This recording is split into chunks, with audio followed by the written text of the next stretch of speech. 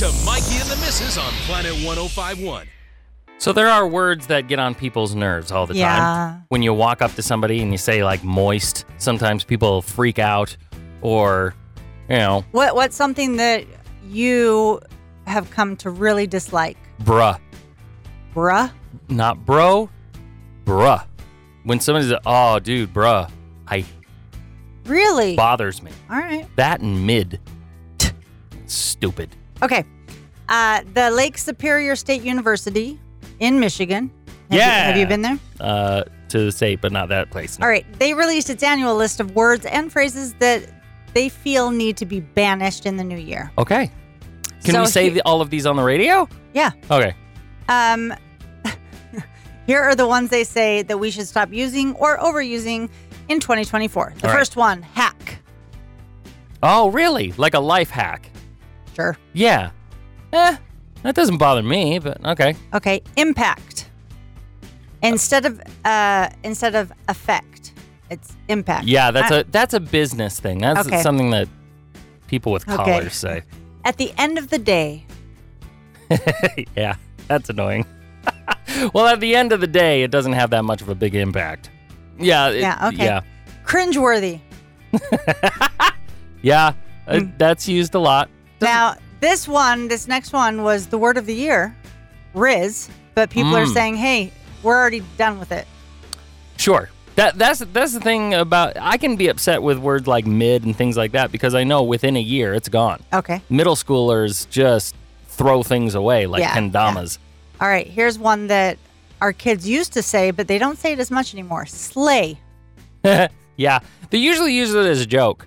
Yeah, but before that, they used it a lot, and now they use it as a joke. Yeah. Well, actually, I was talking to one of our kids about like Christmas presents. Uh-huh. And they said sleigh. And I said, don't you mean SLEIGH? Christmas? Yeah, that's and then hilarious. they stopped talking to me. Yeah. Okay. Moving on. Cool. Obsessed. I hate that. When people go, I am obsessed with this. Like, ugh. Yeah, but why do you use that voice? Because that's how I hear it. Okay. That's usually how a momfluencer talks to her camera.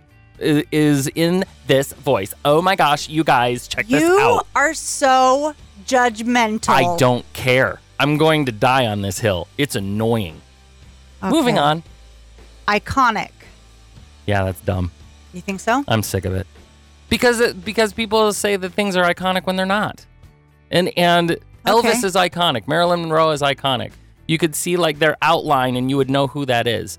But when you're just like, Lance Bass's shoes are iconic. You're like, no, they're not. That's stupid.